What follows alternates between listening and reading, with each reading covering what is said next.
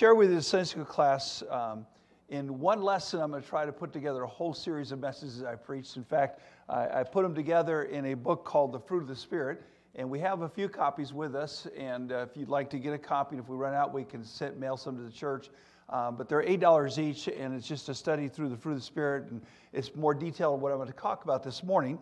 But in Galatians chapter 5, verses 22 through 25, very familiar set of verses. Many of you have memorized them.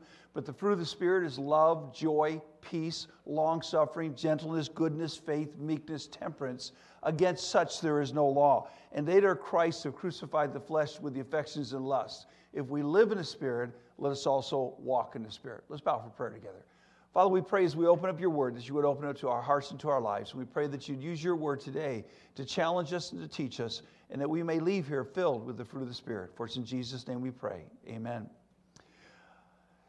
I wanted to preach a series of messages on this passage, and so I wanted to study it. It's a very familiar passage, but I wanted to make sure that I really understood it and could apply the principles, because I wanted to be a Christian that was filled with the fruit of the Spirit, and I wanted to teach my people that as well. And so as I studied the passage, there was a question that kept coming up in my mind that I could not answer. And that is, if you read in verse number 22, it says, but the fruit of the Spirit is, and then it goes on and lists 9 different fruits. And I am not an English major. I don't do well with English. My wife was always giving me a bad time about that. And in college, my English teacher said I should take English as my second language. And so I've never been good at English, but I do understand the idea of plural and singular. And it's singular fruit, but it's a plural number of fruits, 9 fruits. So shouldn't it say the fruits of the Spirit are? And I couldn't figure out why it said the fruit of the Spirit is. I knew the Bible didn't make any mistakes, and so I wanted to understand that. And so I went to the commentaries, and not only did they not answer the question, they didn't even ask the question. So that didn't help me out at all. And so I began to meditate. And one of the things you want to learn how to do in your Christian life is learn how to meditate upon the Word of God. I think it's one of the missing things in our lives today as Christians, and one of the reasons we don't get as much out of the Word of God as we should. We need to read it, we need to study it, we need to hear it, but we also need to learn to meditate upon the Word of God. And to meditate just means to think upon the Word and to think about what the Bible is saying. And to do that all the way through. In Deuteronomy chapter 6 and verse 7, I'm going to quote a lot of verses you won't have time to turn to, but it says, when thou sittest in thine house, and when thou walkest by the way, and when thou liest down, when thou risest up. And that's what meditation is, just to read the Word, and then wherever you're going, whatever you're doing, to think about what you've read. And so I was thinking about what it meant to be the fruit of the Spirit, even though there's 9 different fruits. And while I was thinking about that, my wife asked me to go to the store. And so I went to the store, and I continued to meditate. In Joshua chapter 1, verse 8, it says, this book of the law shall not depart out of thy mouth, but thou shalt meditate therein day and night, that thou mayest observe to do according to all that is written therein. For then thou shalt make thy way prosperous, and then thou shalt have good success. And again, the word meditate means to ponder. It literally means to murmur. It's like talking to yourself. And so as I was going to the store, I was kind of talking to myself and saying, okay, what does it mean, fruit of the Spirit? And as I was walking up and down the aisles and looking for what she wanted me to find, I was aisle number 4. And in aisle number 4, that was where all the juices are. You know, the orange juice and the lemonade juice. And we have passion juice and guava juice and all the rest of them.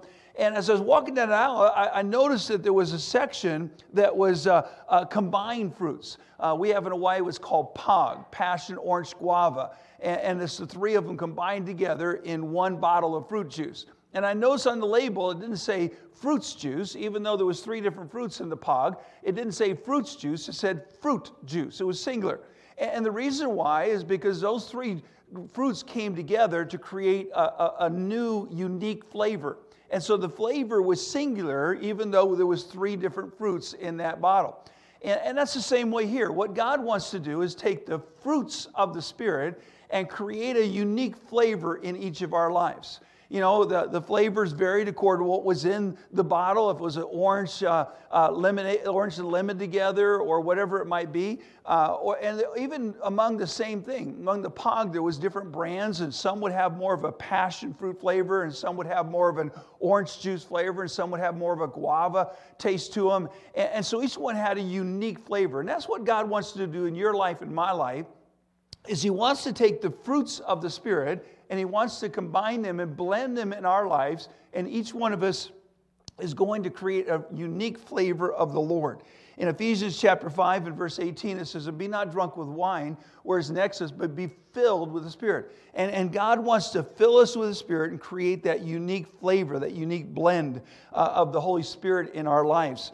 And so each of us are a unique flavor of the Lord. And as I was going through the aisle and looking at these different fruit juices, I started taking them down off the shelf there and looking at them, reading the labels, trying to think about it, how it would apply to this passage and how I could illustrate it with that. And as I picked up one of the bottles of the fruit juice there that was on the shelf, turn over your Bibles to Philippians chapter 1, if you would, please. Philippians chapter 1.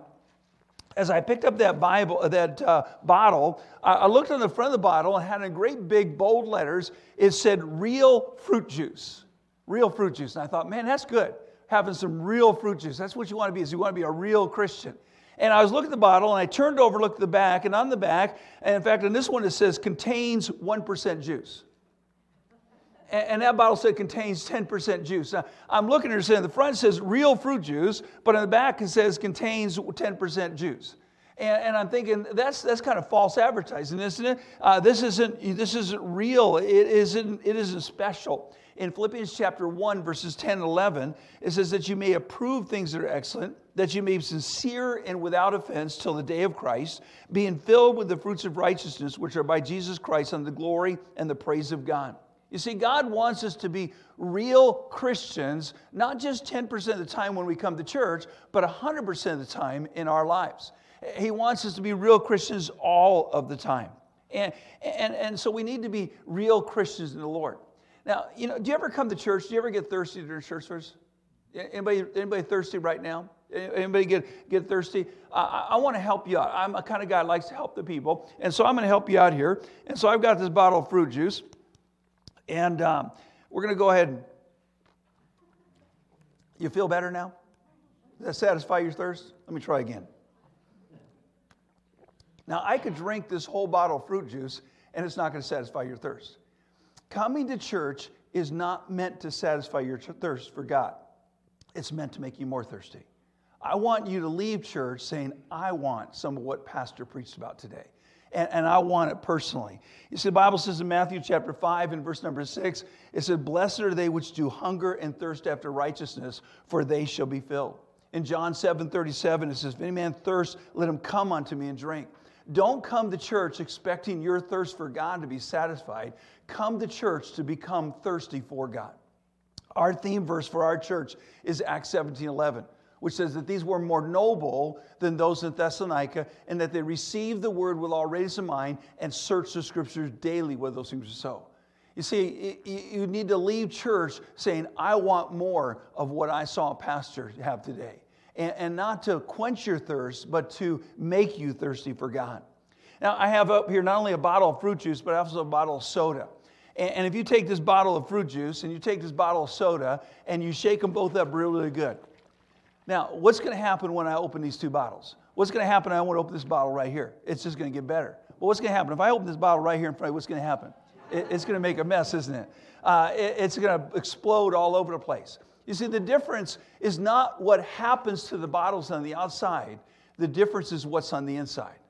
The Bible tells us in 1 Corinthians 13:5 that love is not easily provoked. And a lot of times what we want to do is when we get mad and we get angry and when we blow up, we want to blame it on our circumstances. Well, my wife, she makes me so mad. Or my kids, they just get me so upset. Or my boss at work or the people I've got to work with. Either we're filled with the fruits of righteousness or we're filled with the works of the flesh. And what comes out of your life is not the circumstances, it's what's inside. The circumstances are just showing us what's inside of you. Because if I shake up that bottle of fruit juice, the more I shake it up, the better it gets. But if I shake up the bottle of soda, the more I shake it up, the bigger mess it makes. And so the difference is not your circumstances. The difference is what's on the inside of you. In Galatians chapter 4, verse 19, it says, "Now the works of the flesh are manifest, which are these: fornication, uncleanness, lasciviousness, idolatry, witchcraft, hatred, variance, emulations, wrath, strife, seditions, heresies, envies, murders, revelings, drunkenness, revelings, and such like. These are what come out of our life if we're filled with the flesh and we're controlled by the flesh. But if we're filled with the Spirit, it's love, joy, peace, long-suffering, gentleness, goodness, faith, and meekness that come out of our life.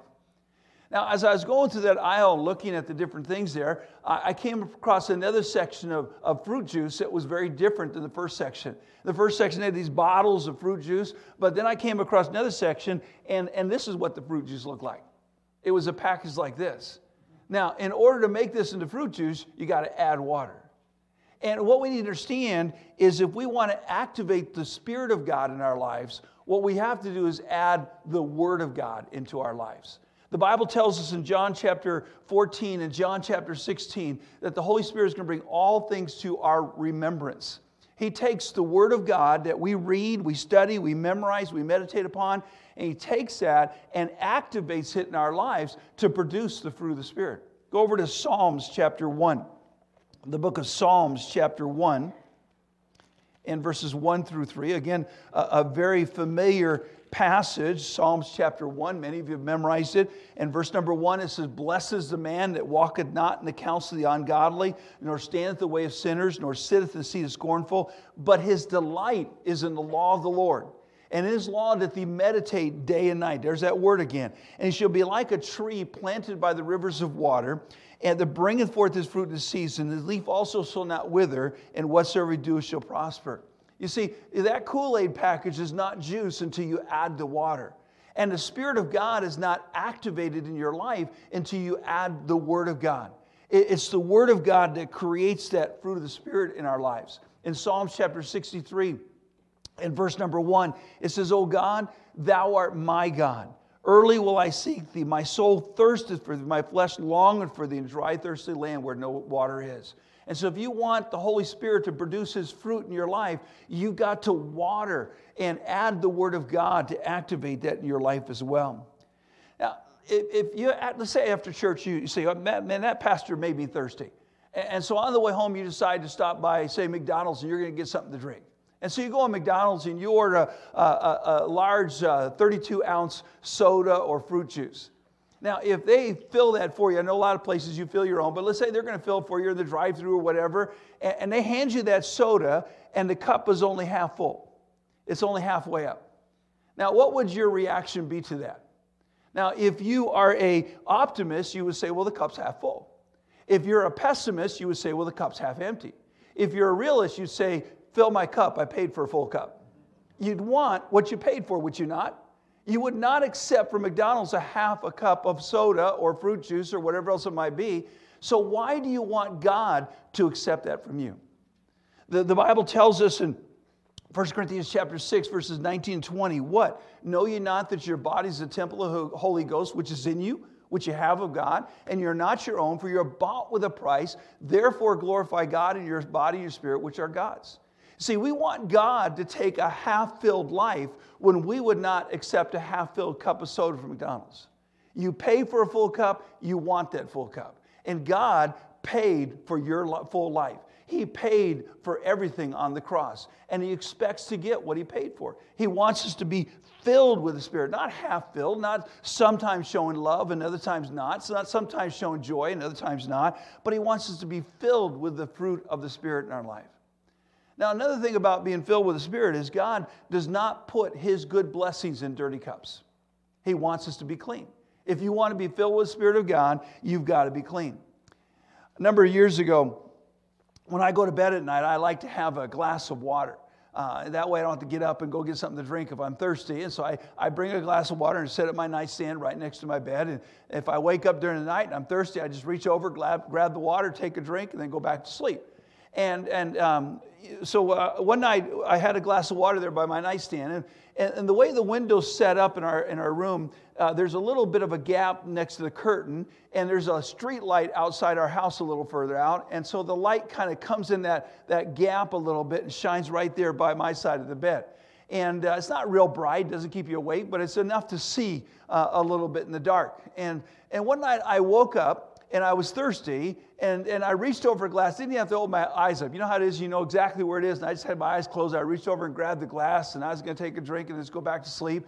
And as I grabbed that glass, and I brought it over to my lips, and I was getting ready to take a drink, I decided, for some reason, I opened my eyes, and when I opened my eyes, looking up from me, my glass was a roach.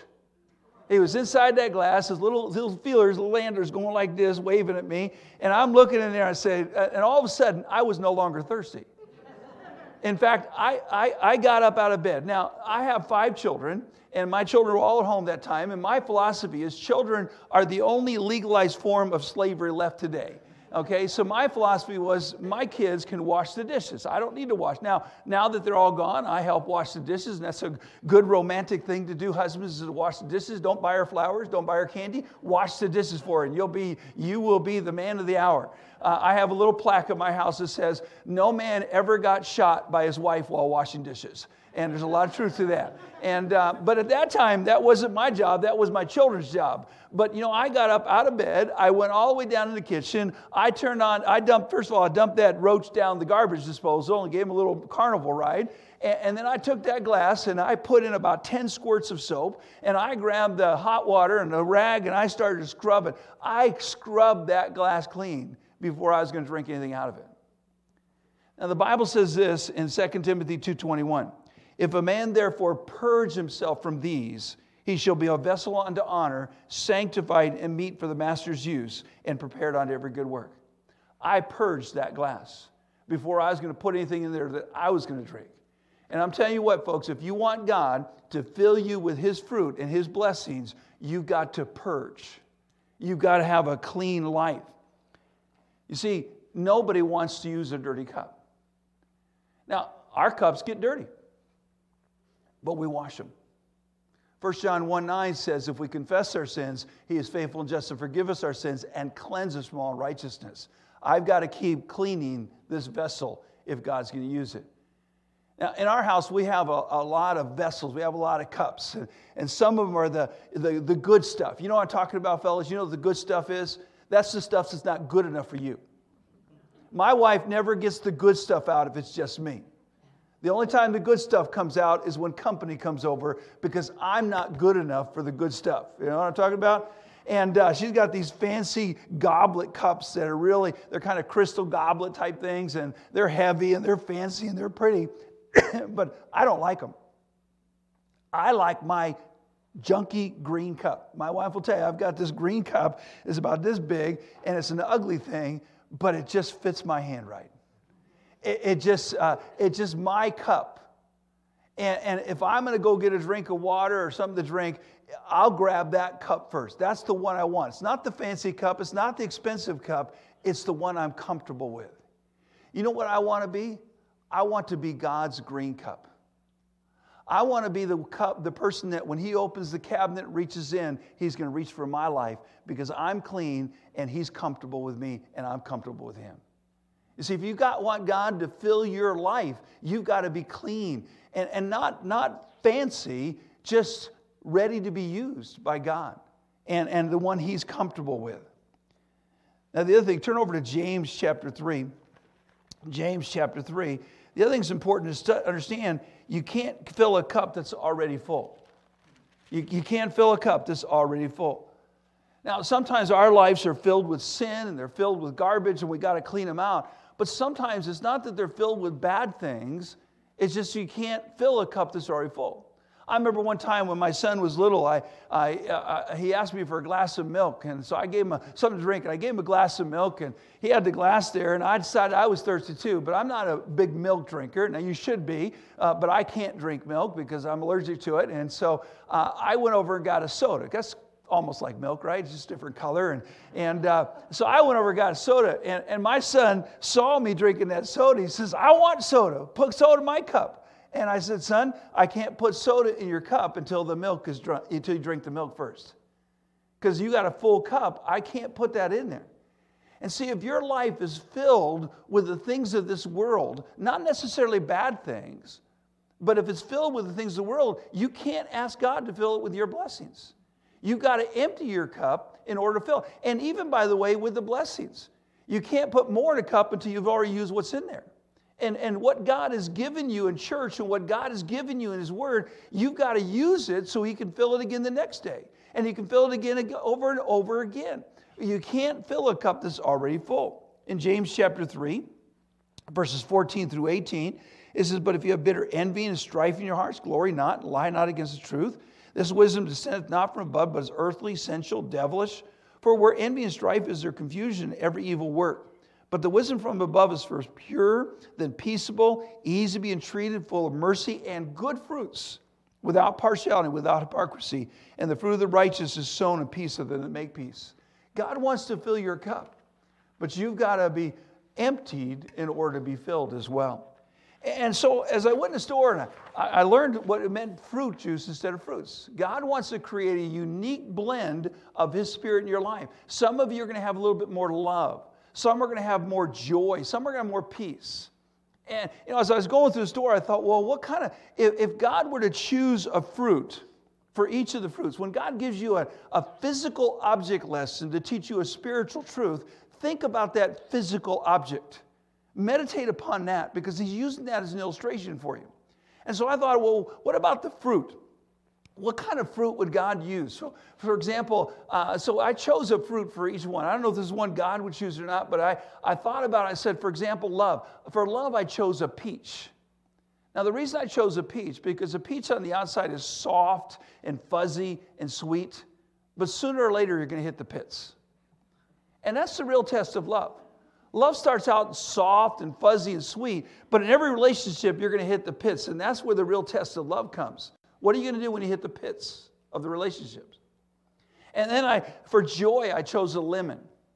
Because for a lemon, first of all, when you bite into a lemon, it's a sour look. And that's kind of the opposite of joy. But the other reason I chose joy is because when I think of lemon and joy together, I think of Lemon Joy dishwashing soap. And that's a perfect illustration of joy, Pastor, because happiness is no dirty dishes. Doesn't it make you ladies happy when there's no dirty dishes in the sink? But joy is what you add to the dirty dishes to make them easier to deal with. And so that's the difference. And so happiness is when we have no problems in life. But joy is what you add to the problems, the joy of the Lord, to make your problems easier to deal with. And so I went on through and looking at each one of the different kinds of fruit. For long suffering, which means patience, I chose an apple. Because an apple a day keeps the doctor away, and doctors have lots of patience. Oh, come on, that was good. All right? So I chose different fruits to illustrate, and I talk about that in the book going through there.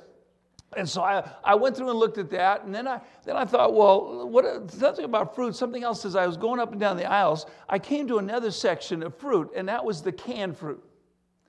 And when I came to the canned fruit, I thought, there's another good illustration of the fruit of the Spirit. And one of the cans I saw there was a can of fruit cocktail. You know what that is? It's got all kinds of different fruits in there. And I thought, well, that's a good picture of the church. A church is like a can of fruit cocktail. You've got some people who got a little more love in the church, and there's some people, they're known for their joy, and there's other people who are known for the peace that they have or the long suffering. And it's a great illustration. Although I did think a better illustration of most churches, and probably this one too, is a can of mixed nuts. That's probably a better church illustration. I know it's in my church at least. And but I thought a fruit cocktail illustrates church because each of us has a different flavor. If I were to, I don't know you, but if I were to talk to your pastor and ask people in church, I'd say, who's got the most joy? And they'd probably come up with names just like that. And if I said, who has the most love for others? They'd have a name right away. And because each of us got that extra taste of that flavor. And what God wants to do, turn over to Ephesians chapter 4. Ephesians chapter 4, and look at verses 1 through 7. Ephesians chapter 4, beginning with verse number 1. It talks about there, I therefore, the prisoner of the Lord, beseech you that you walk worthy of vocation where you're called, with all lowliness and meekness, with long suffering, forbearing one another in love, endeavoring to keep the unity of the Spirit in the bond of peace. There's one body and one Spirit, even as you are all called in one hope of your calling, one Lord, one faith, one baptism, one God and Father of all, who is above all and through all and in you all. But every one of us is given grace according to the measure of the gift of Christ. So each of us is unique and special. God designed you to be part of the whole. Now, every church is different.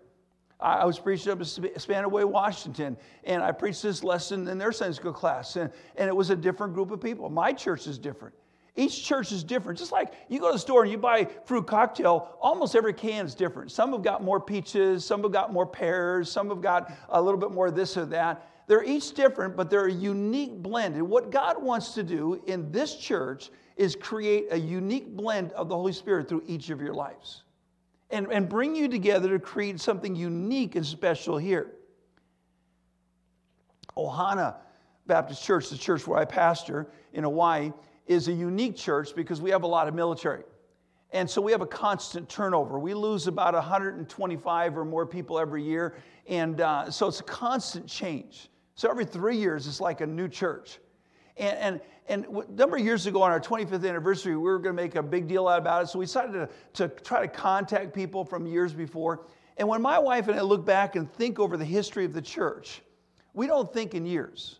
When we were up in Spanaway, Washington, we saw over 60 former members, and some of them from the 80s and 90s and the 2000s. But we don't think back in 1988 or 1996 or 2007. We don't think that way. We think back to the time people were there.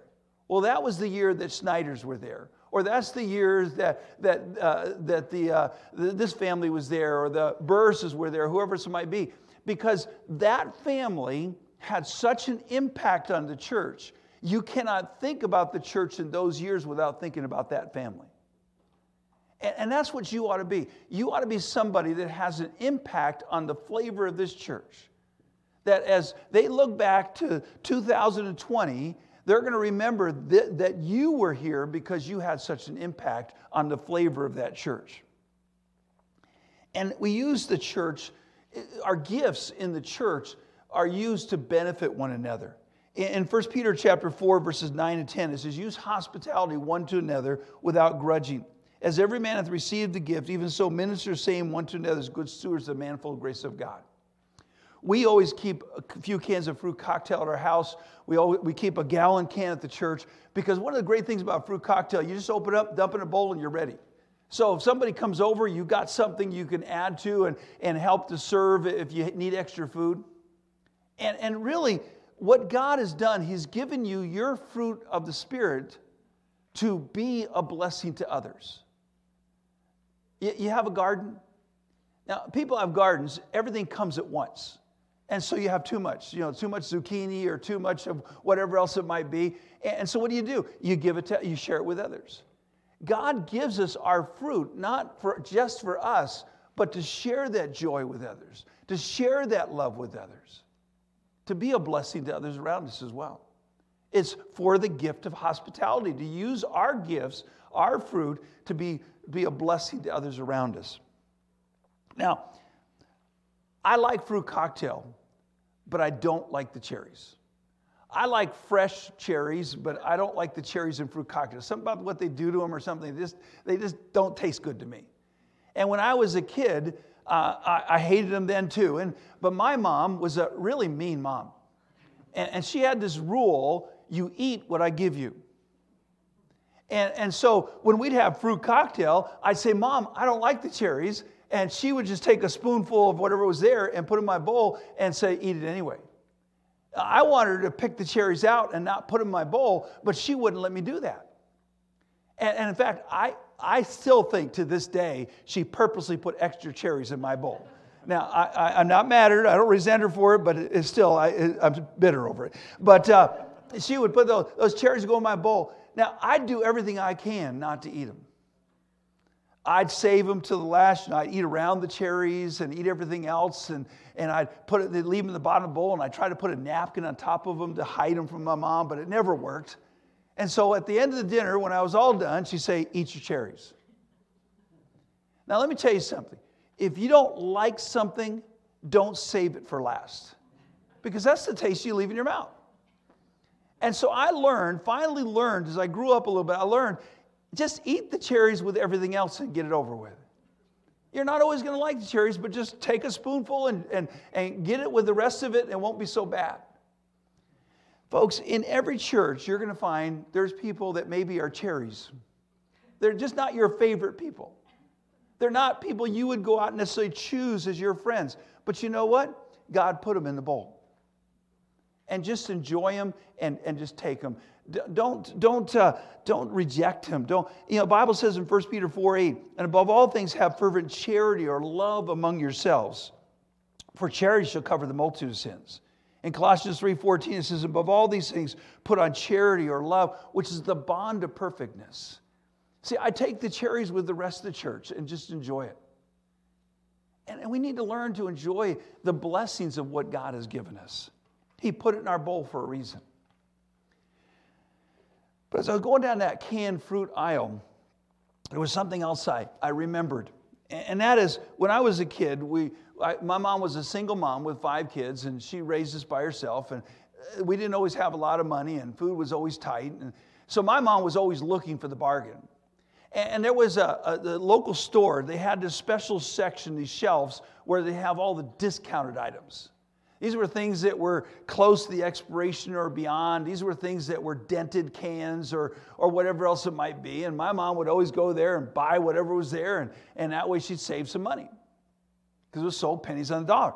And so one day she went there, and they had this whole shelf full of cans that looked like this one right here. There was no labels on them. And they were like pennies on the dollar. I mean, it was ridiculously cheap. And so she bought them all. And she brought them home, put them in the cabinet. And we would ask Mom, hey, Mom, what's for dinner? And she said, I don't know, go grab a can. We used to call it, as kids, we called it dinner roulette. You never knew what you were getting. You could open a can, it'd be full of fruit. Hey, that's great. You open another can, it's got spinach in it. Oh, man, I don't want that. But whatever we opened, we had to eat. And we'd go in there and we'd take the can and we'd shake it and we'd look at it, trying to figure out what was in there. Never could figure it out. You just took what you got. You know what? We need to understand that you take what the Lord's given you. But here's the thing. When there's no label, you don't know what's inside. The Bible tells us in 1 John chapter 5, verses 12 and 13, he that hath the Son hath life. He that hath not the Son of God hath not life. These things have I written unto you that believe on the name of the Son of God, that you may know that you have eternal life, and that you may believe on the name of the Son of God. See, it's not the label on the outside. It's what's on the inside that's important. My wife and I worked in a candy factory after we finished college before going out to Hawaii. We needed a lot of money, so we were working during candy season. We were working double shifts. And my job was, I was at the end of the line. My job was to catch the cans that had gotten through the whole process, got labeled, got a lid put on, everything was sealed and everything, but there was nothing inside of them. The cans would come through empty. And, of course, the customer doesn't want to buy an empty can, so my job was to find those and pull them off the assembly line there. And there was quite a few that way as well. They'd be empty on the inside, but they had the label on the outside. You know what I found? In church, there's some people like that. They've got the label that says I'm a Christian, but they don't have Christ in their heart. The Bible tells us in Romans chapter 8, verse 9, but you're not in the flesh, but in the Spirit. If so be the Spirit of God dwell in you. Now, if any man have not the Spirit of Christ, he is none of his. You've got to have the Holy Spirit. You've got to have Jesus Christ as your Savior. You can't be filled with the Spirit if you don't have the Spirit in your life. And it's not enough to have an outside label that says, those cans, when you look at them, look perfect. They look great. And I go to church and I see people look like good, godly Christians, but they don't have Christ. In Matthew chapter 7, you know the story where they said, Lord, we prophesied in thy name and done miracles in thy name. And Jesus said, I never knew you. Depart from me, you that work iniquity. Because they didn't have Christ in their heart. They had this outside label that looked good, but they didn't have Christ in their heart and their life. You see, if I were to take this apple and I were to hang it onto a fake tree, you don't have any trees in here, but if I were to hang it on a fake tree, does that make a tree an apple tree because I put an apple on it? No. Hanging an apple on a tree does not make it an apple tree. And hanging good works on your life does not make you a Christian. Ephesians 2:8-9 says, for by grace are you saved through faith, then not of yourselves. It's the gift of God, not of works, lest any man should boast. See, an apple tree will produce apples. But hanging apples on a tree does not make it an apple tree. And a Christian will produce the fruit of the Spirit. But hanging fruit on your life doesn't make you a Christian. And so we need to make sure that we have something inside. Now, another problem that happens sometimes in canning factories is cans get mislabeled.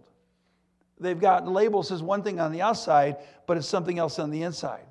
And you make sure that it's right on the inside. Now, the label's important because when you have a label, it tells this can says it's peaches. So I know there's peaches inside this can. On the back, it's got all the nutritional information on there as well. And the label is important. The Bible says in James chapter 2, verse 18, yea, a man may say, thou hast faith, and I have works. Show me thy faith without thy works, and I will show thee my faith by my works. Now, I go to a store. I'm thankful for the label. It tells me there's peaches inside this can. But you know what's better than a label telling me there's peaches in here? Is to see them. I don't need a label because I can see the peaches. Folks, some of you have got this label that says, I'm a Christian, but people don't see Christ in your life. And we need to live our lives in a way that people can see Jesus. They can see what's happening inside of us. And the label's still important. We need to let people know this is what we believe and this is why we believe it, just like the nutrition facts in the back are still important. But it's more important that they can see Jesus in your life. And by the way, if you went to the store and saw this jar of peaches, it looks good, doesn't it? Nice, beautiful peaches, and everything looks fresh and good as it can be when it's not real fruit coming out of there. And you look at this, but if you looked a little closer and there was a little fly inside with the peaches, would you buy it? It's only one fly. The majority of this jar is peaches. The majority of this jar is good. There's only one fly in there. But you know what? It just takes one bad decision to ruin our testimony for the Lord. Even when everything else we're doing is right, but we do this one wrong thing, it can ruin our testimony for Christ. And so we need to have a good testimony where people can see Jesus in our lives. Psalms 34 verse 8 says this, "Oh, taste and see that the Lord is good." Can people taste Christ in your life? You see, the problem the world's having today is they're looking at Christians and say, you know what? I look at your life and I don't see any difference from mine. Your marriage doesn't seem any better. Your family doesn't seem any better. You don't seem any happier. So why do I want Jesus? See, they've got to taste Christ in your life if they're going to want Christ in your life, in their life. 2 Corinthians chapter 9, verses 10 and 11 says, "Now he that ministers seed to the sower, both minister bread for your food and multiply your seed sown. Increase the fruits of your righteousness, be enriched in everything to all bountifulness, which causes through us thanksgiving to God." Do you have an abundant crop of the fruit of the Spirit to share with the people around you? Do you come to church every Sunday? You know, we have a fruit tree in our yard. It's a mandarin orange tree, I believe, and it just produces abundance fruit. You know, by the way, you know why it does? Because there's a guy in our church. I'm terrible with plants. I kill plants. That's my occupation in life. When I go to Home Depot and go to the garden section, the plants start screaming. Okay, not him. No, please, not him. And so my fruit tree, I planted some fruit trees and they weren't producing.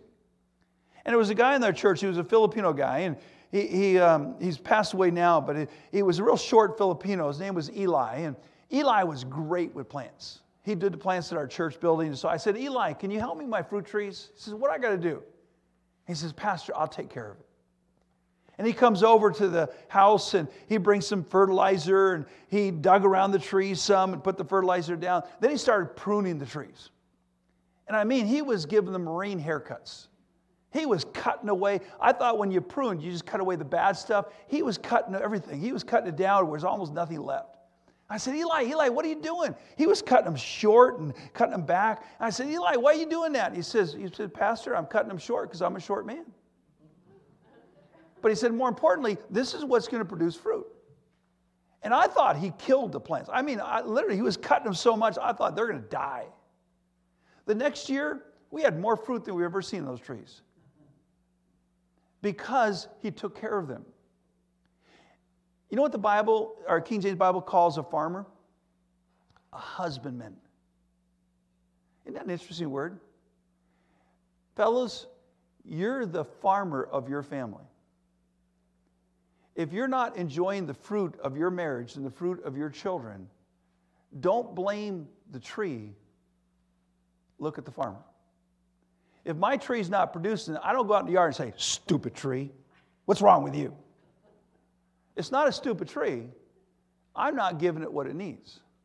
I'm not giving enough water or too much water. I'm not giving the right sunlight. I'm not giving the fertilizer it needs. Something I'm not doing as a farmer to produce the fruit that I want to enjoy. And sometimes what God does in our lives is He does some pruning. And He does some pretty drastic things to get us to produce. But this tree started producing way more than we can eat. So every once in a while, we'll go out there and pick all the fruit, put them in a bag, take them to church, and put them by the door with a sign saying free. Because we have an abundance to share. So what did you come to church this morning to share? Did you bring some love with you? Did you bring some joy? Did you bring some peace? See, church is not just about coming to hear the pastor's message. The church is a place where we come to share the abundance of the fruit of the Spirit that God has produced in our lives and sharing that with one another. The Bible says in Matthew chapter 12 and verse 33, either make the tree good and his fruit good, or else make the tree corrupt and his fruit corrupt. For the tree is known by his fruit. This church has a testimony in this community. Is the testimony a church that loves people, that loves God and loves others? Is it a testimony of a church that has the joy of the Lord? Is it a testimony of a church that is long-suffering and gentle? What about your personal testimony? If I talk to the people you work with, if I talk to your neighbors, your family, would they see the fruit of the Spirit in your life? Would they see Jesus? And so I hope you might study through this passage a little bit more. Whenever you see a list in the Bible, it's there for a reason. Look at each of those fruit of the Spirit and how they apply. And that's what I do in the book. And again, I'm not trying to sell that. I don't make money on these. But if you'd like to do a deeper study, this is the series that I did on it. And I talk about love and I talk about joy. There's a chapter in each fruit. And it'd be something maybe you could study through. But even on your own, God wants to produce the fruit of the Spirit in your life. And so I hope maybe I've challenged you a little bit this morning. Let's bow for prayer together. Father, we thank you.